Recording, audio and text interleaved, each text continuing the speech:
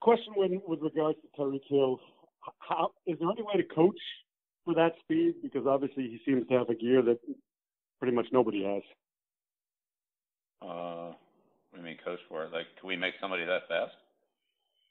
No, but I mean, do you have to have guys adjust angles when they're pursuing him, change cushions when they're covering him?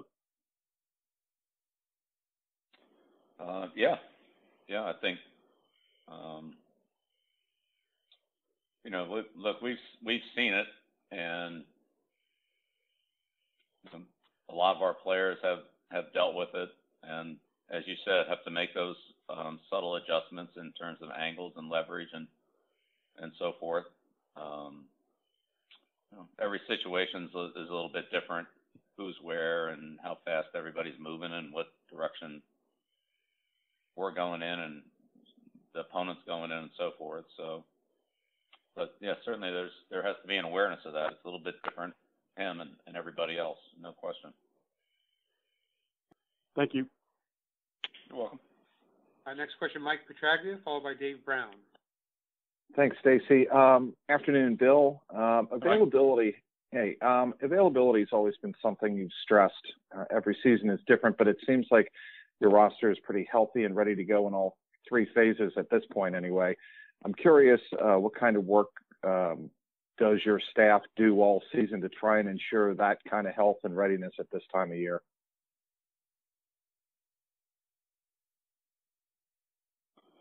Well, it's really a combination of training, which is having the athlete trained and prepared for the competition, and a certain element of recovery or treatment to deal with things that are less than 100% that need to try to be treated and dealt with so that we can be as close to 100% as possible. So, collectively, there's a lot of people involved in that process, but ultimately that's what you try to do is train the healthy players to be able to compete at a high level for a sustained period of time and rest, rehabilitate, and recover the athletes that need that so that they can eventually train at the full capacity to be able to train for the high competition. Would you say you've been pretty pleased with the way both your players and the coaching staff and the training staff have worked this year? It seems like it's been a remarkably strong finish to the season in terms of health. Yeah, I think all the parties, our strength and conditioning staff, our training staff, and our players have all worked extremely hard, and I think that work has paid off and it's shown up, and we're going to continue to do it. So, yeah, absolutely, been a lot of sweat there. Great, thanks, Bill. You're welcome, Mike.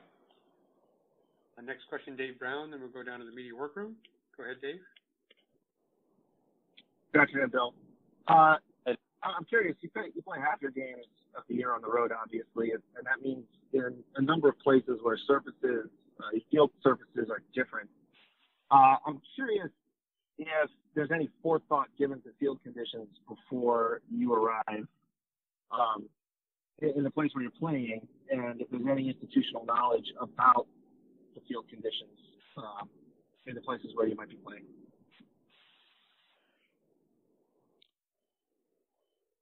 Yeah, absolutely. That's part of our weekly preparation to know the field that we're playing in and what the conditions are, whatever they are, from dome to outdoor stadium to whatever the potential for weather could be, and to have the proper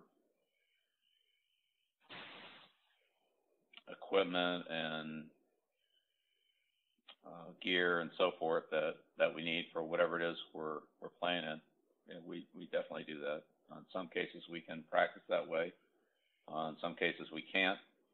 But if we're able to utilize a practice tool prior to the game because of the way the circumstances fall, then great. And if we're not, then we prepare mentally and talk about how we want to do certain things or whatever the issues are. And yeah, that's part of it. I mean, I would say that's not the major part of it. The major part of it is playing the opponent that you play. Obviously, at this time of year, is another great football team. They're the number one seed in the AFC, so you can't, in no way, shape, or form, am I suggesting that we would look past our opponent toward,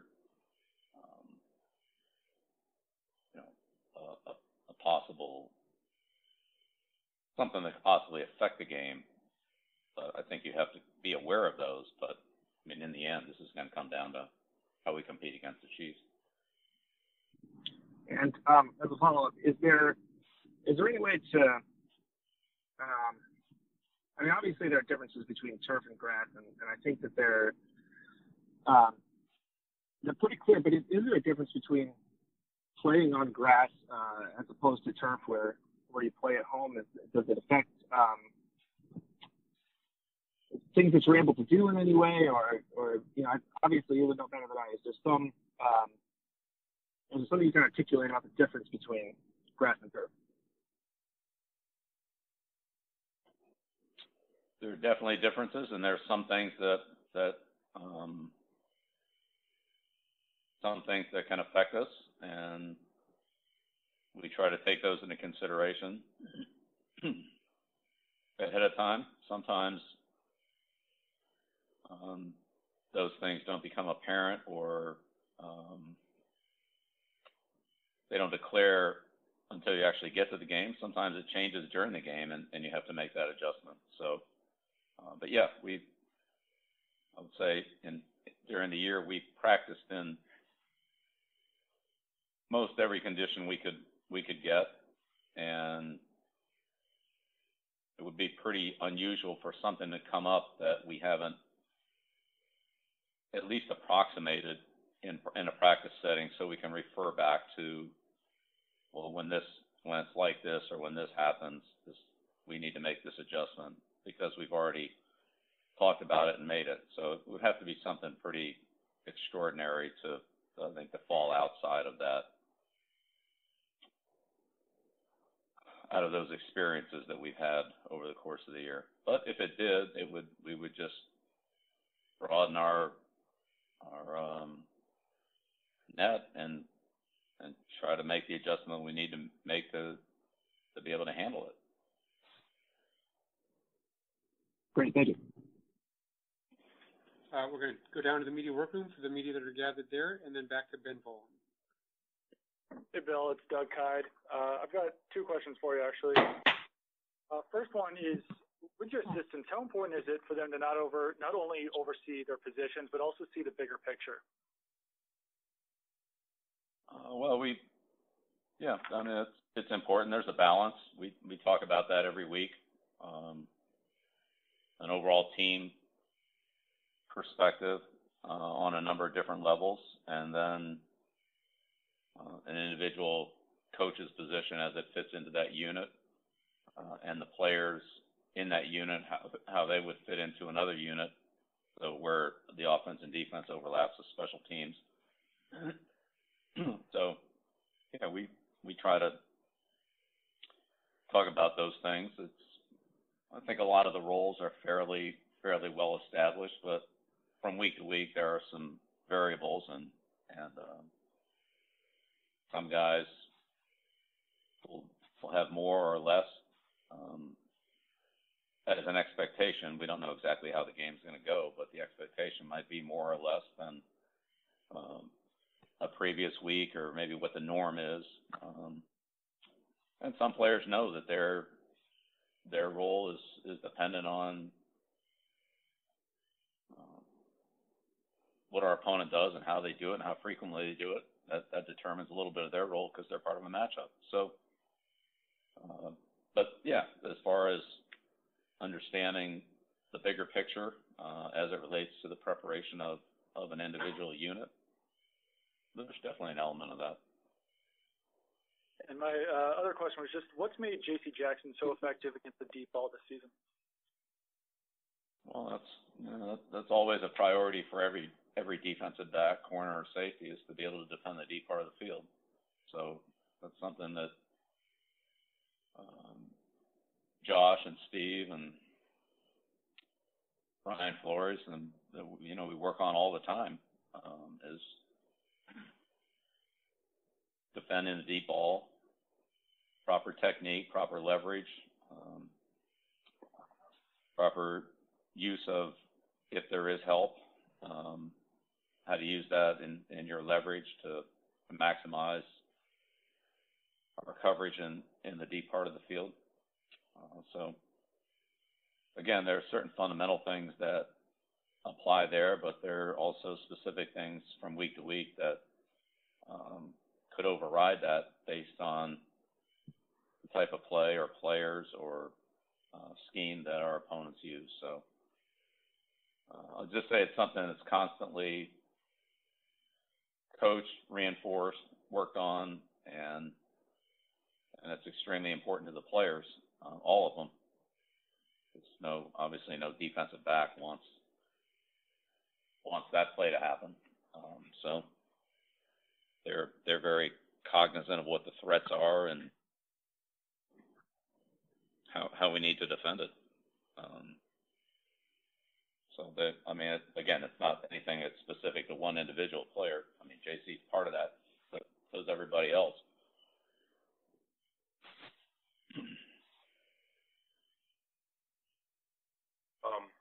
Coach William. Anyone else here? Worker? Yeah, we got one more. Okay. We have two more questions down here, if it's okay, Stacy. Yeah, go right ahead. This is William Benditson, Coach. Obviously, every week, how you doing?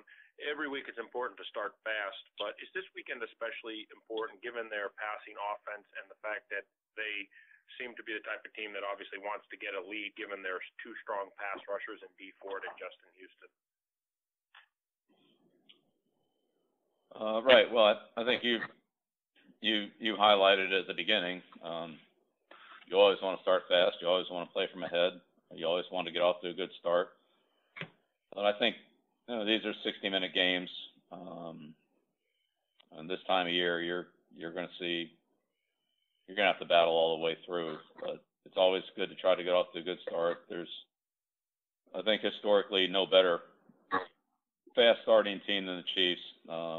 Coach Reed's always done a great job of that, and they've outscored their opponents by I think it's about 100 points or so this year, and so that's a big advantage to play the last three quarters with. Certainly, we don't want to be in that position, and nor do they, I'm sure. But look, everybody's going to compete for 60 minutes or longer, however long it takes this weekend, and that's what we have to be ready for. But yeah, of course we want to do well early. We want to do well in the fourth quarter too. So it's Mike Reese. I was curious, what traits stand out to you that have made Sony Michel an effective running back? Well, he's had a lot of production in his career at that position. I think you've seen it certainly when he was in college. He has good vision. He's strong. Runs a good pad level. Gains yards after contact.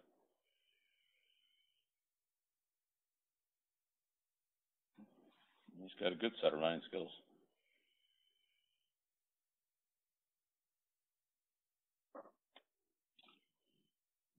Looks like next question will be Ben Volen. Go ahead, Ben. Hi, Bill. I know you in the past you've spoken very highly of Andy Reid and the long relationship you guys have had as coaches. Just curious, what are some of the hallmarks of Andy Reid's team, and just what's it like to try to prepare and go up against one of his teams? Well, the number one characteristic is they're always good. They were good at Philadelphia, and he went out to Kansas City, and they became good there right away. They've dominated their division. I don't know, 20-something and 3, or I don't know. The last time I looked, it's just, he's built a dominant team that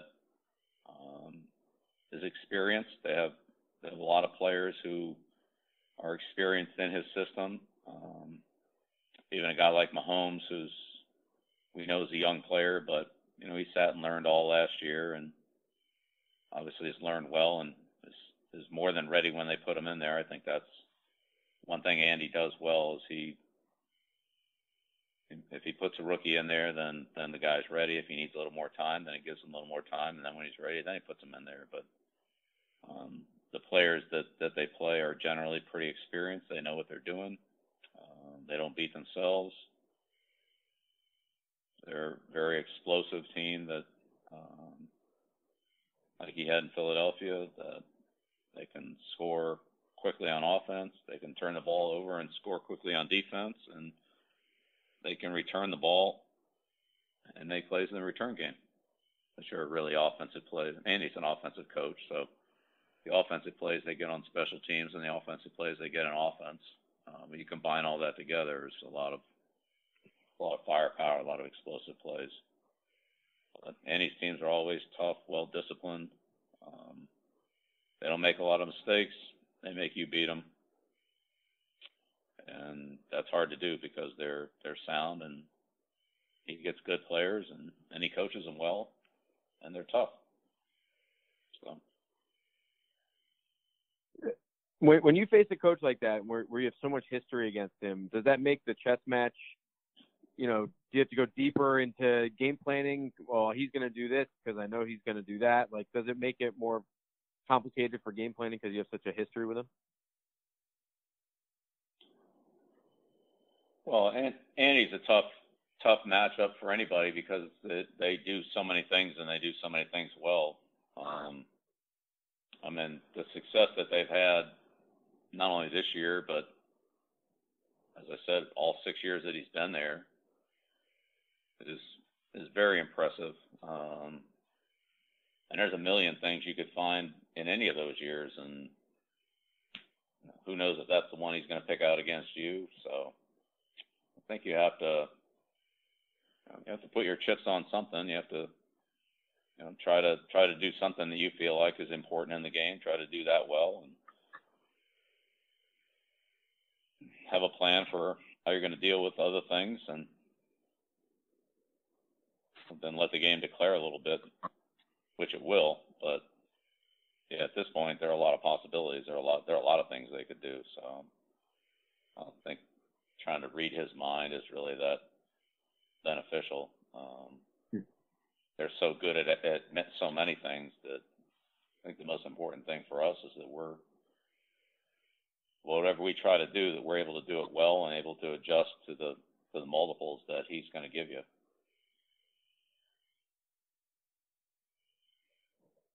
Great. Thank you so much. You're welcome, Ben. No problem. That looks like we have two final questions. We'll go to Henry McKenna, followed by Keith Pierce. Go ahead, Henry. Hey, afternoon. Good afternoon, Bill. Hey, Henry. I was curious what you thought of Patrick Mahomes and whether he reminds you of anyone, maybe from a historical comparison or anything like that.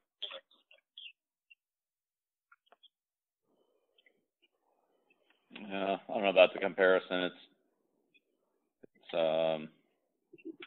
when you put a player in a particular system, like Andy's system, then obviously the player is going to have similarities to other players that have run that system because that's what the system is. But look, he's an outstanding player in every facet of the game. He's got a strong arm. He can throw the ball the length of the field, but he's got a great touch. He's got the ability to read coverages, extend plays, make good decisions, and make explosive plays without taking too much of a risk and putting his team in jeopardy. So he does all those things well. That's a credit to him. It's a credit to their team, and certainly the coaching staff for being able to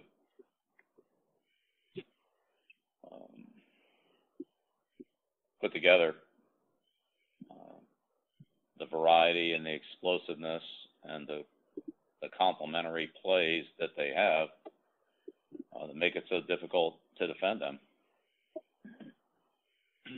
Does it ever surprise you when he throws across his body, throws that the average NFL quarterback maybe wouldn't attempt, and does that force you to defend more of the field? Well, you certainly have to defend the whole field with him. I'd say Andy does a real good job of that anyway. With the plays that they run, they attack you from sideline to sideline, and from the line of scrimmage and behind the line of scrimmage on screen plays and things like that to 60 yards downfield and all the spots in between. So, and Mahomes could make it even more of a problem by extending a play or scrambling around, and which he's done many times. We've seen that many times on film. Talk to our players about it, and we don't want that situation to come up, but I'm sure at some point it will, probably more than once, and we'll have to deal with it then. So, yeah, it's very challenging. He can do a lot. We play against great players every week. They have different. They come in different shapes and sizes and different skill sets, but they're all good in their own way. They all can create problems for us or the opponent, us in this case. So again, we'll do the best we can this week to try to defend what we can defend, and there'll be some things that we'll have to. If we overcompensate one way, then we'll be a little light somewhere else. If we're balanced, we're balanced. So we'll just have to decide how we want to try to deploy our players and on different situations and so forth, and see how that turns out. But yeah, it's a big challenge, no question. Thank you, guys. We've gone long on this call, so I'm just going to end it there. Thank you very much, Coach. Okay. Yep. You're welcome.